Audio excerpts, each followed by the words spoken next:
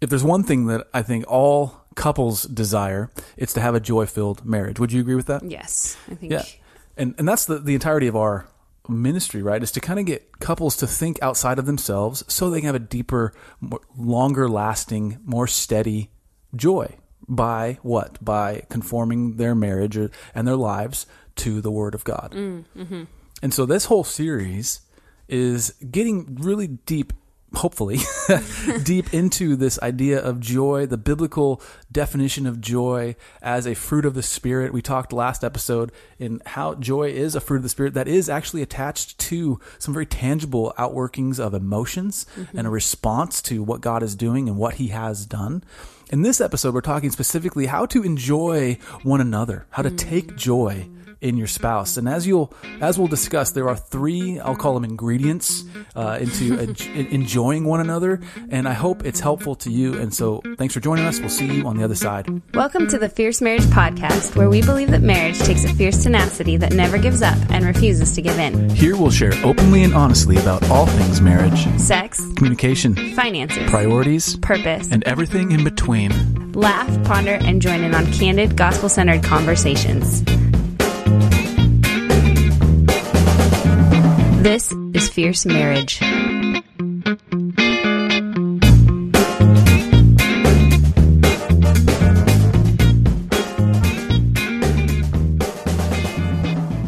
When you say ingredients, I'm like, ooh, we're going to make some joy cookies or something.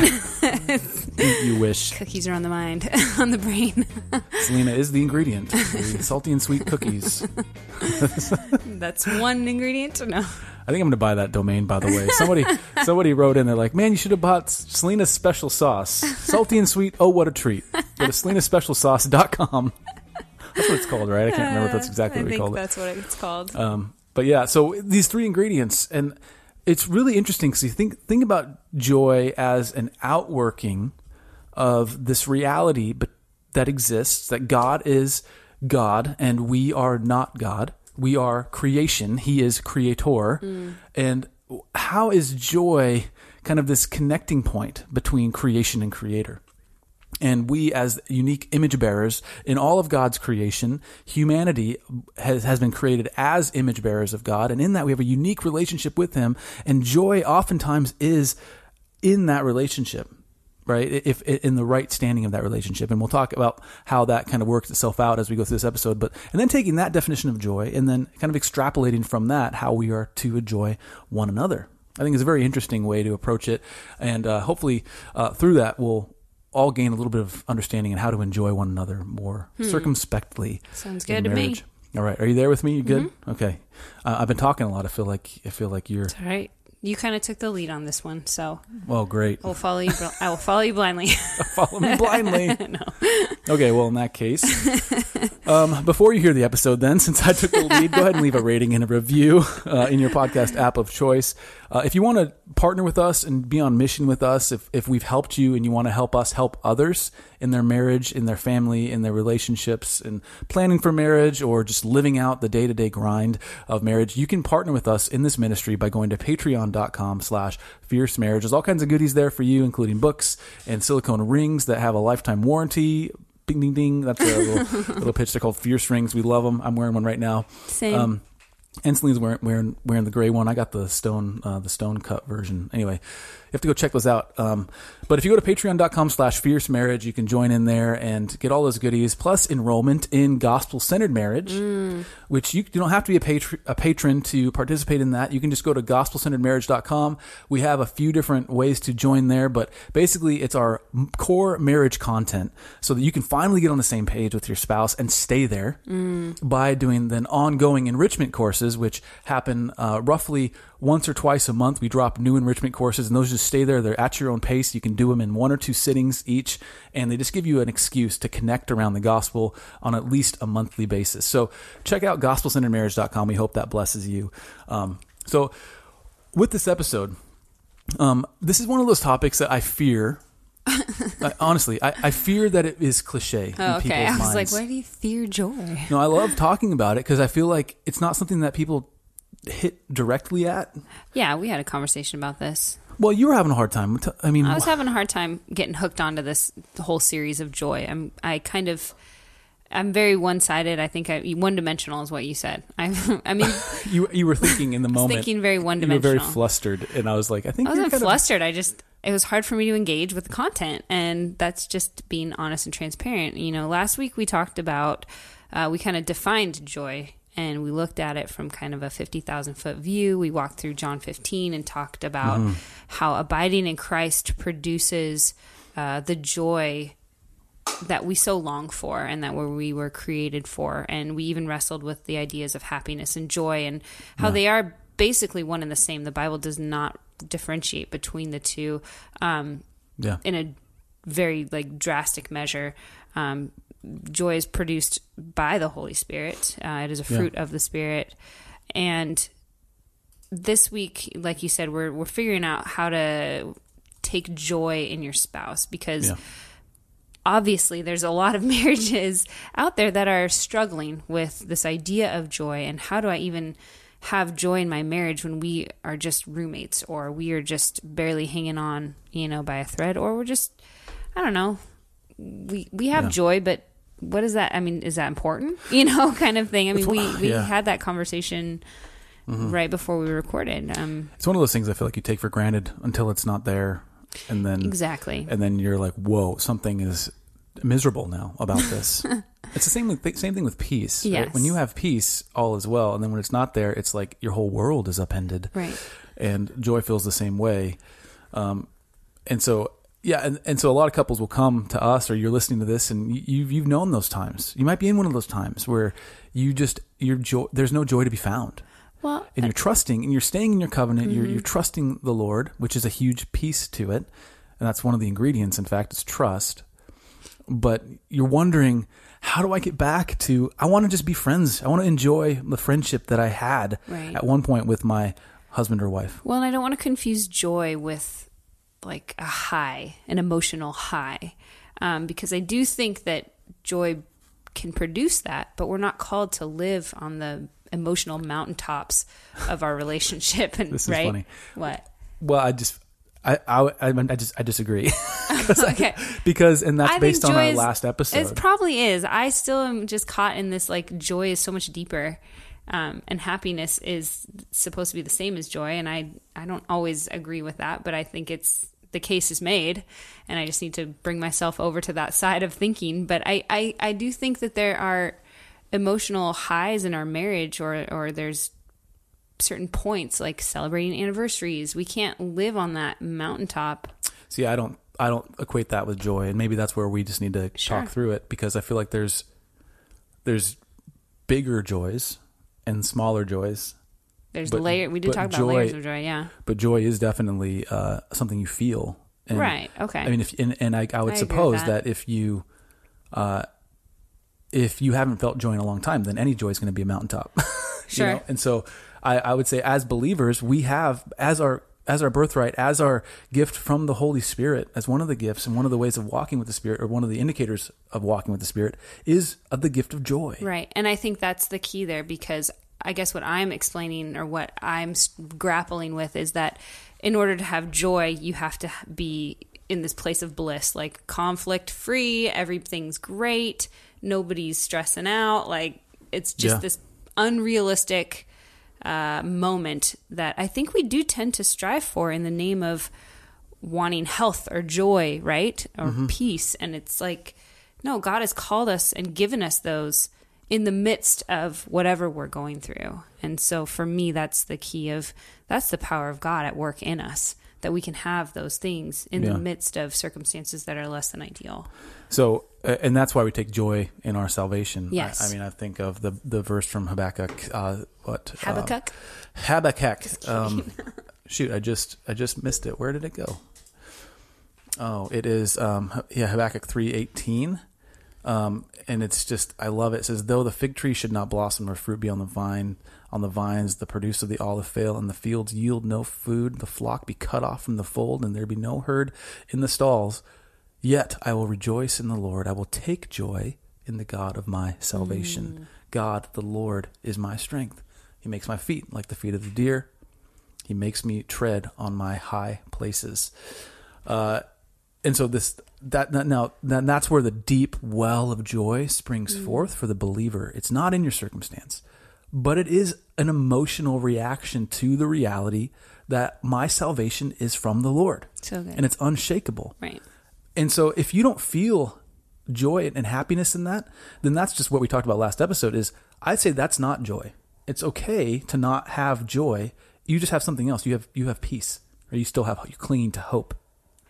But joy to me is when that wellspring fountains up and comes, and it's visible now, and it's spouting above the. And as believers, we don't necessarily have a reason to not ever have joy. Like God has saved us. Well, God has the come flesh to would keep us from that. Right. There's always going to be a battle for our joy.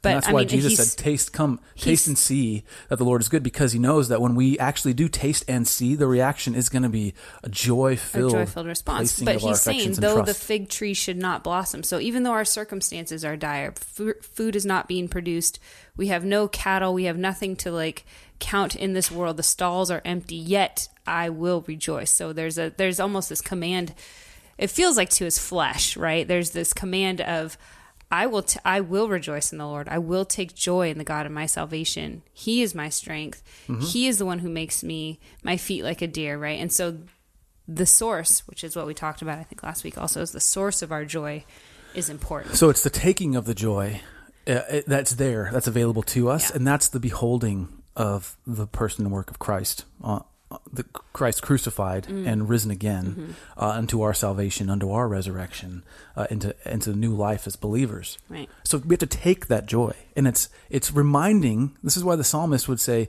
"Why are you cast down, O my soul? Like remember who God is. Remember who the promises of God." Right. Right, and that goes back to even what was credited as righteousness in the Old Testament. Because before the law had been handed down, and Abraham and Isaac and Jacob, before the Egyptian exodus out of Egypt, before all that, there wasn't a law. So how did the people of God, how did they find salvation? Well, it says Abraham believed in God and it was credited to him as righteousness. He had faith, right? And so there's this sense of trust that is paramount, and it is foundational, and faith for a believer. The faith is foundational, for a believer. And I think from there, that trusting in God, then it wells up from us remembering who God is, remember the promises he made, that he is a promise keeper. Now we can take joy because our hope isn't in vain. And so I think there's definitely, we're kind of kicking a dead horse here, because I just want to be very clear that I feel like joy is a very visceral response to the hope, placing our hope consistently in God. And so I want to back out of that kind of a theological or that ideological conversation, and now just actually look at what does a joy-filled marriage actually look like? What is a joy-filled marriage? Or how would you, listener, define a joy-filled marriage? And so we're asking ourselves that. I asked Ryan and Selena. Yeah. I said, Selena, it was in our study time before this. Is that what we call it? We don't call it that. It's the first time I've ever called it that. Our prep time. I said, Selena, what's a joy-filled marriage? And you just looked at me because you were still in the funk, and you said, ours. I said, well, okay.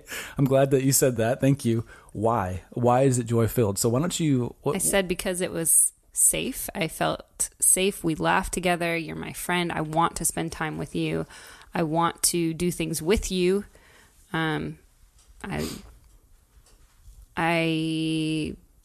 There's trust, right? We were talking about how there's this the safe. I think trust that creates this emotional safety. There's a lot of, I think there's maturity. There's also immaturity.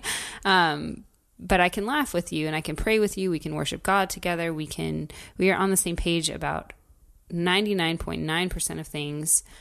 That's what brings me joy, is that you are leading our family in the things of God, and you are teaching, we are discipling. So would you say that it's because you feel loved and you feel a sense of like closeness, and that's that the way that kind of manifests itself in our relationship is through laughter and connection and feeling safe and feeling like you can trust me and that I trust you. Right. And there's a healthy perspective of like identity and roles, I guess. Like I think, and we'll talk about this a little bit later in the conversation, but, I look to you and I honor you and I want to help you and please you, right? And be that wife, but our flesh can twist that into an idolatry, an idolizing of, I only want your approval. I need your approval. Otherwise I'm not okay.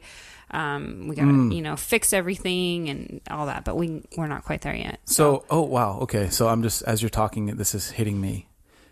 Is it possible then to have joy without some underlying kind of foundational other things in place and other truths in place? So for instance, could we have a joy-filled marriage if we didn't have a peace-filled marriage? Or can we have joy with God if we don't have peace with God? Right? Can we have peace with God? Well, those are big questions, because I think that there's moments that we can share of joy, by God's grace through our children or, enjoying something together. And even if there's a lack of peace in some other area of our relationship, because I think you and I still kind of laugh at things even when we're mad at each other. Sometimes it's how we stop being mad at each other. Most of the time.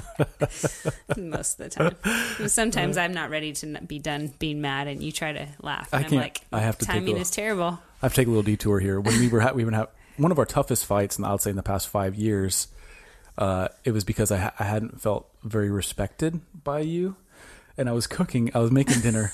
And Selena's like, what's the deal? And I looked at you and said, I just don't get no respect. And it sounded like completely Michael Scott doing his Rodney Dangerfield impression. And that immediately just shattered.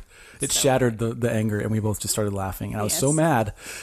But I had to laugh because it was ridiculous. Laughter is powerful. It is powerful. It disarms. Is powerful. It disarms. Yes. So I think it's really helpful now we've talked a little bit about what a joy-filled marriage might look like, but I want to emphasize here for you listener, and please hear this, joy is a function of relationship. And here's what I mean by that. It's that whole peace thing, all right? So peace and hope and joy in our relationship to and with another person.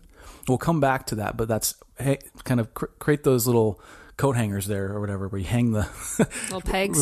Pegs. Relationship to, okay? So, and my relationship with. Now we're talking about marriage, so it's going to be to your spouse, your relationship to your spouse, and your relationship with your spouse. That becomes a factor in the function of joy being a part of a relationship. And then enjoying, as a definition of something, is to be desirously affectionate of another. So, and that's what you said, is like we want to be together. Ideally in your marriage, and the more we talk to couples, the more we can't take this for granted, is that couples struggle to want to be around each other. Yeah. And then they want to hang out with us. And I'm like, go away, because I want to hang out with my husband. Well, I was having a talk with some of the elders at our church this morning, and they were like, we should do this guys thing. And we haven't told you about this, so I'm sorry. Here we go. This guys retreat to kind of instruct the men in our church on how to have a relationship with God, and then a relationship with our wives that is God honoring, relationship with our children that's God honoring, and it's going to take a number of days to do that. and one of the guys, it can take one night and 2 days. The proposed duration is 4 days. Yeah, right. Sorry. It's real time, folks. 4 days. Okay. Because of the drive involved is mainly why. So just put that somewhere else. We're not going to argue about that right now. Hold on. The point that I made, and one of the guys he's like, I got approval from the wife, and I said, I'm going to need to talk to Selena on this one, because I was like, it's not that we can't make time, it's just that we like being together and we don't want to be away from each other. He got approval in that moment. Wow, it's pretty fast. Yeah, and so I was like, the issue is I want to be with my family. I want to be with my wife. It's not that I don't want to be with you guys. It's just that I want her more. I want to be around her more and around my kids more. But also it can be burdensome for families. Yeah. Well, we'll figure out the details of that later. But the point is that being affectionately desirous toward your spouse is not something as common as you'd think. You have a lot of spouses that because they have undealt with problems with trust, which we talked about trust at length in past episodes. What was it? Episodes 212 to 216. So if you want to learn about trust and betrayal and all that kind of stuff, go back to 212 and start there. But sometimes there's this low grade tension that just kills all joy. And so they actually don't want to be together. Yeah. And I think it's hard to like you can laugh and connect, but then it's like, oh no, wait, we're still fighting. Like you just pick it back up, right? It's like, oh, I'm putting down this offense. I'm putting it down. No, I'm not ready. Like this is not, he was wrong. All these things. Yep. I'm right. Like, Yeah. I think it's such a slippery slope to. Yeah. And so I want to start this conversation of looking at joy as a function of relationship by looking first at our relationship to God and our relationship with God. So those are the two pegs that I said that we talked about earlier, is the relationship to and relationship with another. Mm-hmm. And this is where this came from. And again, speaking with some of our elders at our church, one of the things that we talked about and it came up, he said, is Cliff, one of the guys that was talking, he said, it occurred to him that God wants our hearts more than he wants our minds. Because specifically in like Reformed or more like liturgical or more theologically minded churches, we tend to love the Lord God with all our minds and not with our hearts necessarily. Like we like knowing a lot. Yes. We enjoy the knowledge of God and the things of God. How quickly that leads to self-righteousness, at least for me. Yeah, well, and imagine that in a marriage. Like, I just want to know all about Selena, but I don't actually want to know her. I don't actually want to like spend time with her. I just want to know about her. Yeah. And how much would you feel loved by me if I just could rattle off all your favorite things? I could rattle off, all these facts about you, and then when it comes time to actually spend time together, I'm like, no, I'm good. How would you feel loved? No, I think I would like you to know all those things sometimes. I'm like, well, that sounds kind of nice. I do know all those things. Oh, okay. Why do you think I got pepperoncinis on your Subway sandwich? It's true. Without being asked. Because I don't like those. It's very much it's very much like a cutoff. It's an early cutoff of, it's misleading because I want you to know those things. But then if you're like, I don't really want to hang out with you, though, it's just like, oh, but I thought you cared about me. Well, I know about you, but I don't actually care about you. And that's it. That's the affection piece. Yeah. Like, I don't actually want to be with you. I just want to know about you. Right. I don't actually want, it's like... God's like, I don't care how much you know I want your heart. Because the actions are attached to the affections. Yeah. Because knowledge very rarely leads to any sort of heart transformation or heart... I want to say that. Knowledge very, very, very rarely leads to actions of affections unless the affection is actually there. Does that make sense? I don't know if I articulated that well. So I'll just use this example. And this was such a relief to me. I was listening to a podcast last week, and one of the things that came up was this idea of agency and responsibility before the Lord, right? And that could depend on a number of things like maturity level. Your age level is usually a function of maturity is usually a function of age. So can a young kid, like at what point are children responsible before the holy God for their actions and therefore culpable and capable of being sent to hell or allowed into heaven, right? And you're giving me a funny look, but of course their salvation depends on Christ alone and so on and so forth. So this was talking about that kind of age of accountability, and that devolved into just accountability, not just age of accountability, but accountability itself and responsibility. And then the conversation came up, what if someone's mentally handicapped and they don't have, the mental capacities of somebody who's not mentally handicapped? Can they respond to the gospel? And then one of the people talking, and this got to me, and I'm not going to actually address that issue here, so I'm sorry, but one of the things that they came around to was, we are all mentally incapable in a lot of ways, especially when standing next to the eternal God of the universe, the creator of the universe. Standing next to, I think even just trying not to even perceive standing next to, but in light of what who he's given us of himself. Yeah, our shortcomings they're insurmountable. There's no way we can overcome. Like, we can't just learn enough to finally understand all there is to understand about God. His depths are unfathomable. So to him, we are all we're all just inadequate when it comes to our mental capacities to know and understand and grasp God. And so he wants our hearts. Yeah. Because what does that mean? How do we give God our hearts? I guess I'm asking you. I'm asking rhetorically, but I'm also asking you just to kind of shoot from the hip here. How would you say, Selena, we give God our hearts? I think it's just a constant surrender I mean, our affections have to be involved. You catch me off guard here, but Sorry.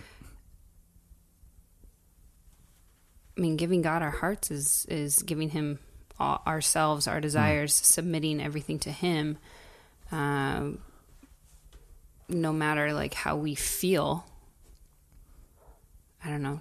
So that's I really feel like we're getting down to like, what does it take to build a joy-filled relationship? And that comes from looking at, again, the to and the with components of that relationship, my relationship to God.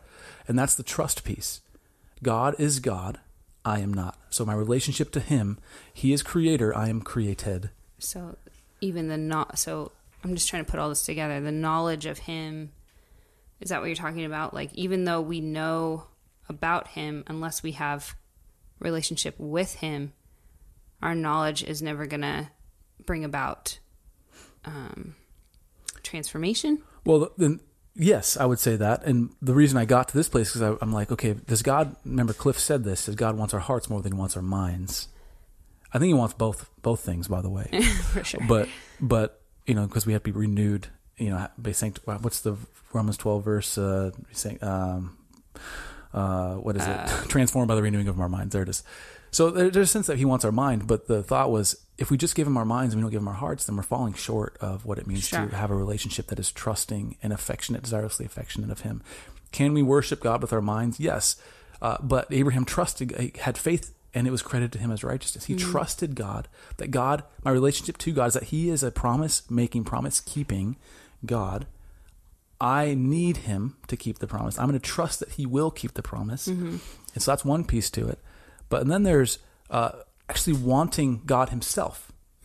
So there's trust in that God will do what he says he's going to do. That's the relationship to him.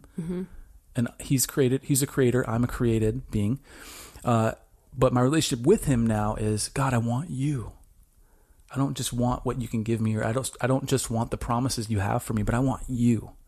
I want to be with you. I want to glorify you. I want to be found, right, which is interesting, because when I think that I want God, I think quickly what follows after that sentence is, I want to know you. And so, but what does that mean? What do I mean by knowing?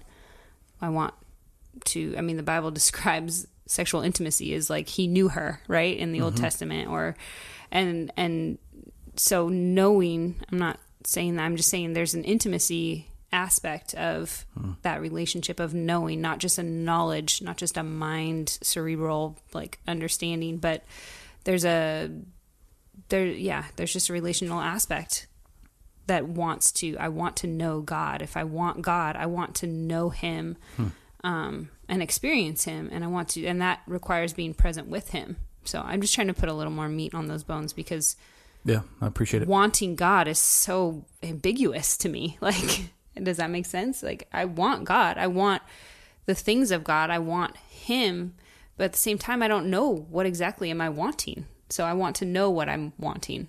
Yeah. Does that make sense? Well, you have to want the true version of God, right? There's all kinds of false religions and cults even that have a different version of Christ. Right. That is not a saving version of Christ, and is not God himself, but it's a different version of him. And that's why we have to be so focused on what Scripture says about Jesus. Anyway, that's a bit of a sidebar. The point is you kind of see these ingredients crop up as there's trust. Again, what are the ingredients to enjoying another being? Okay, so trust. Enjoying God, I trust that he is God, I am not. I'm going to trust that he is good. I'm going to trust that he is worth my affections. And not only that, because of he has proven trustworthy, I want him. And so I want to know him. I want to know of him. I want to know him personally. And then there's the third piece of position, the joy that comes from being positionally secure with him. I guess that's what I'm trying to say. So trust, affection, and security. So now let's actually, I'd like to take that same kind of framework and think through our relationship to and with each other in marriage again. So what does it take to truly enjoy one another? These three ingredients. Okay, so affection, trust, and relationship. Now, relationship is not, I don't mean that word in the way that you usually would hear that word. Relationship, not just in the terms of like we have a relationship, but now it's instead my relationship to you. Right. And what I mean by that is the position that I hold in your life, the position that you hold in my life. As a wife or as a husband. Yeah, so I'm thinking more like what's the relationship between these two variables, right. Not just the variables have a relationship. There you go. So what do we mean by affection? That's the very first piece to enjoying one another. And I think it's very intuitive, but just to be clear, it's a wanting, a desire, a longing for, a fondness for the other person. I actually like the person. Right.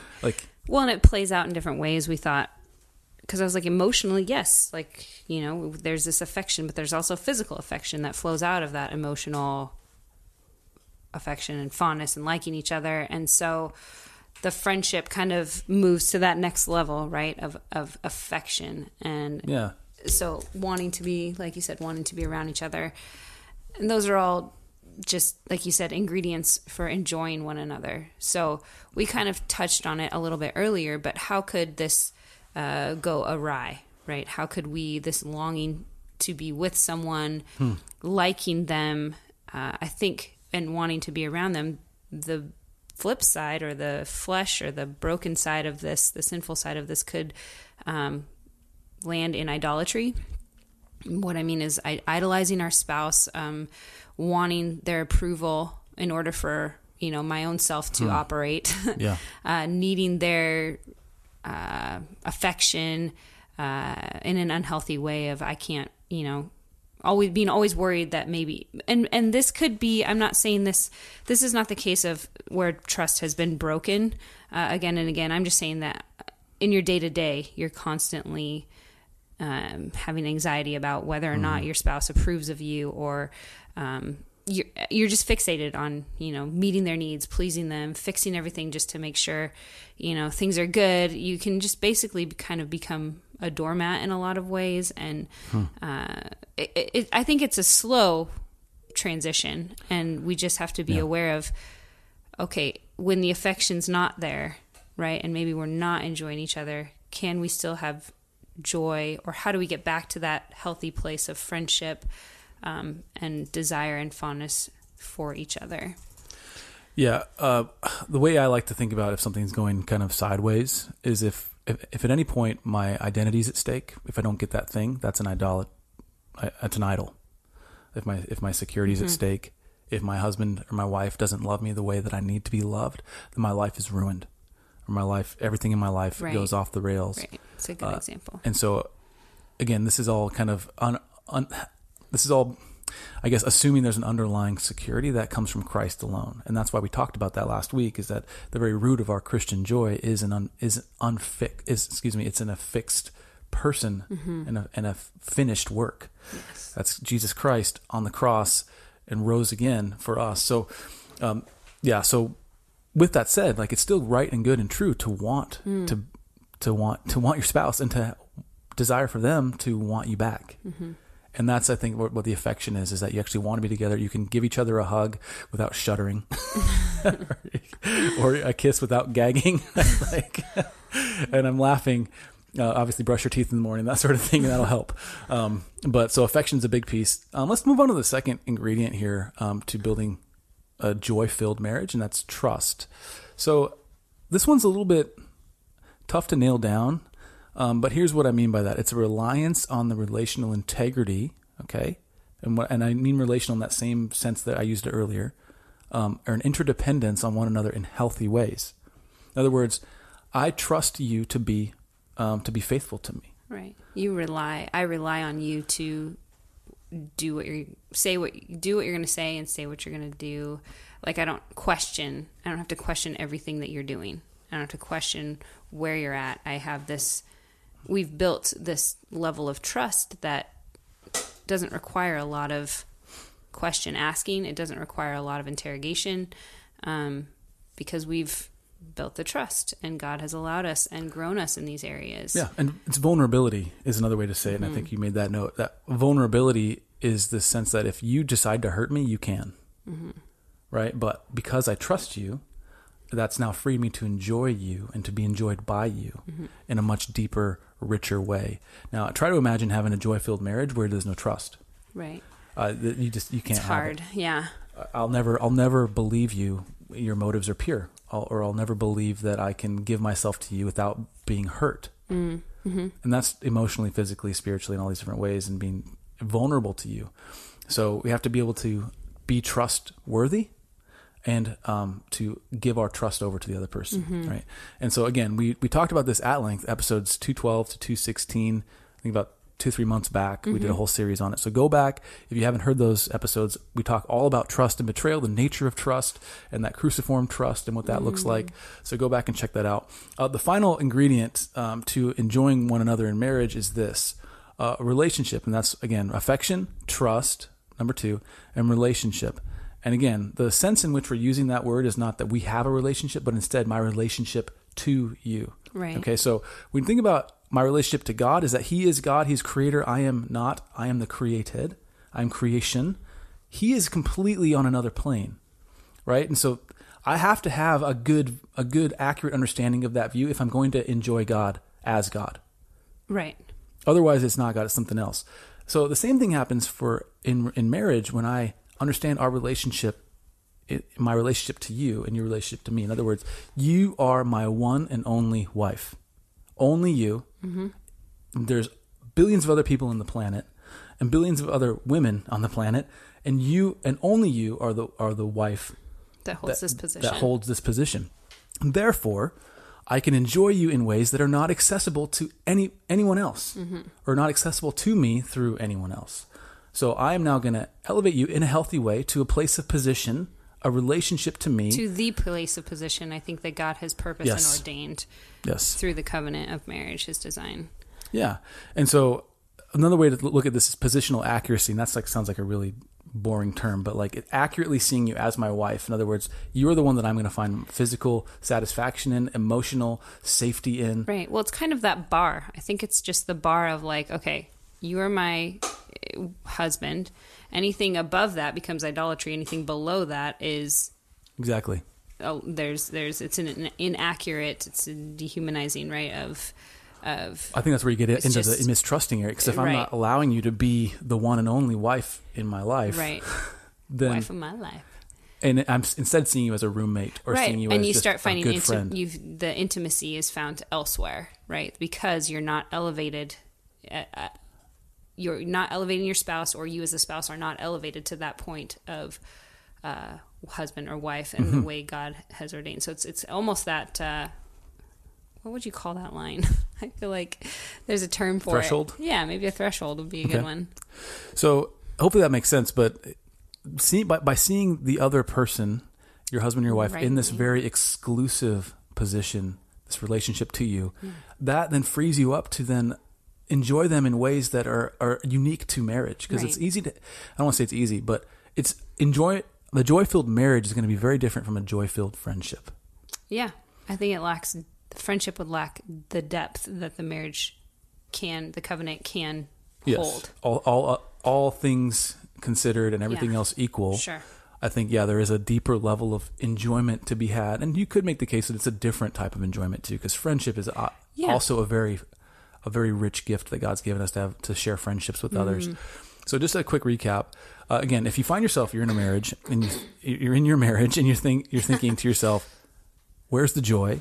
Right. I'm proposing to you these 3 ingredients to cultivating a more joy-filled marriage: affection, trust, and relationship. So now we ask the question, what do we do if we don't have joy? Well, I would say go back to those 3 areas and start doing an inventory and look and say, are we affectionate toward one another? Genuinely affectionate?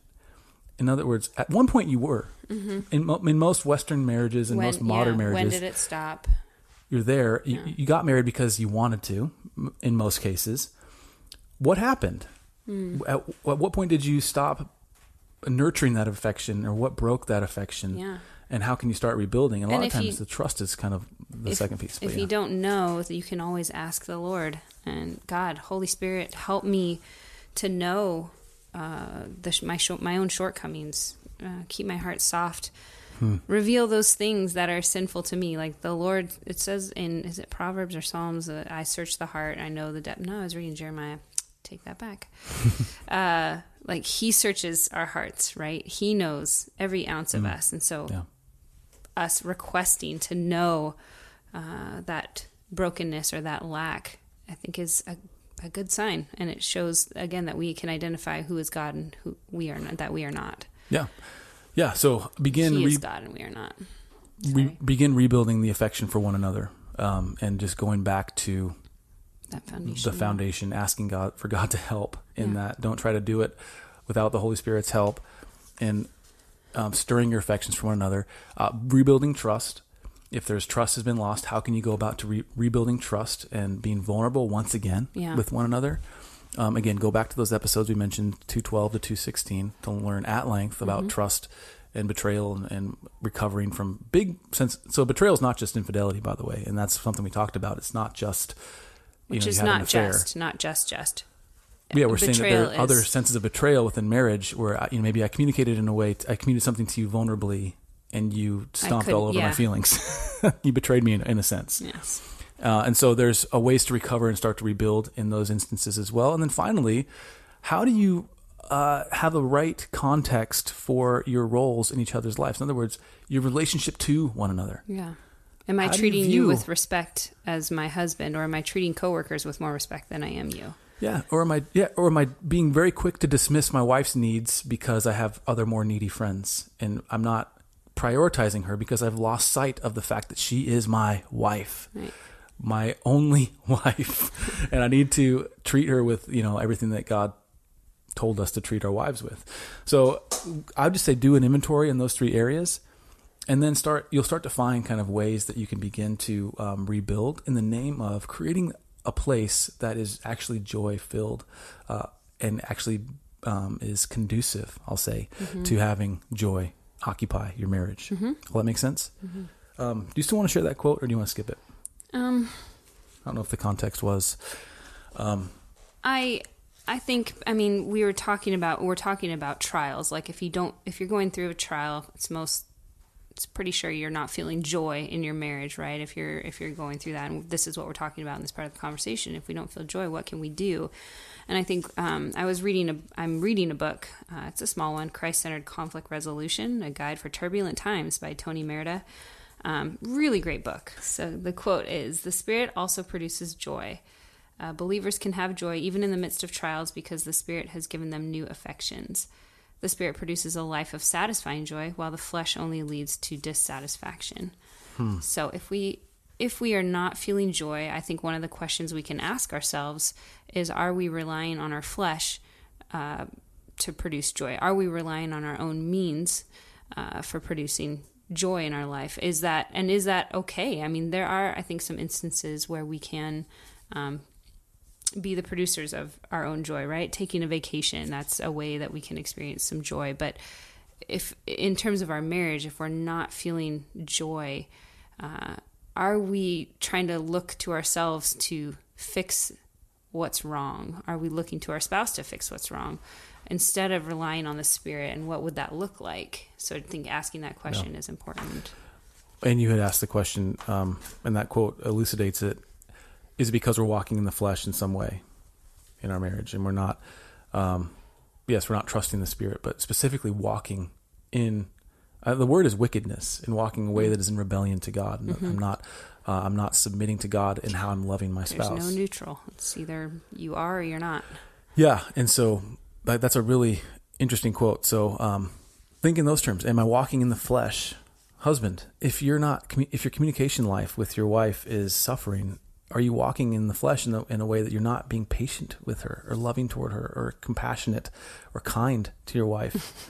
And the same can go for a wife talking to her husband. Maybe she is disregarding and disrespecting him in a way that is dishonoring to God. And that is sapping the joy out of your marriage because you don't actually have that connection. You've lost sight of your relationship to one another, and you've been vulnerable, and you've damaged one another in the process. So again, affection, trust, relationship to one another, get those three ingredients in place, pray for the Holy Spirit to help you with that, and then take steps together, have that conversation so that you can acknowledge that maybe your joy is lacking, and now and then acknowledge the ways forward to find health in that area.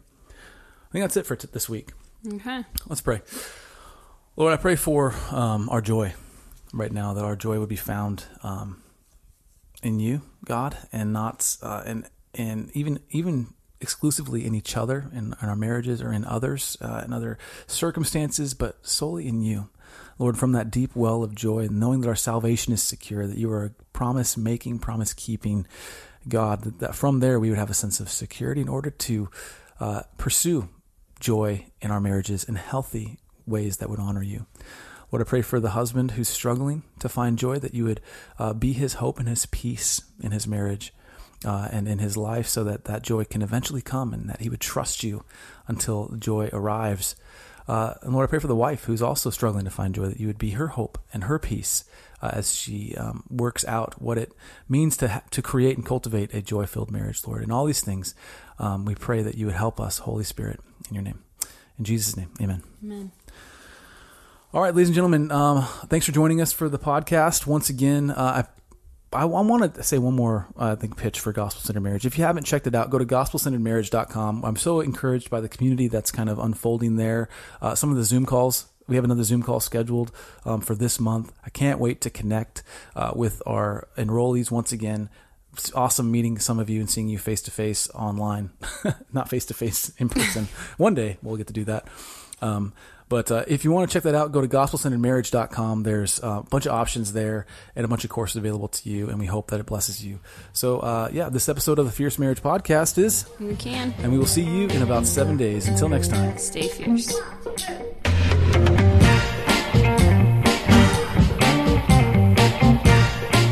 Thank you for listening to the Fierce Marriage Podcast. For more resources for your marriage, please visit fiercemarriage.com, or you can find us with our handle @FierceMarriage on Facebook, Instagram, and Twitter. Thank you so much for listening. We hope it's blessed you. Take care.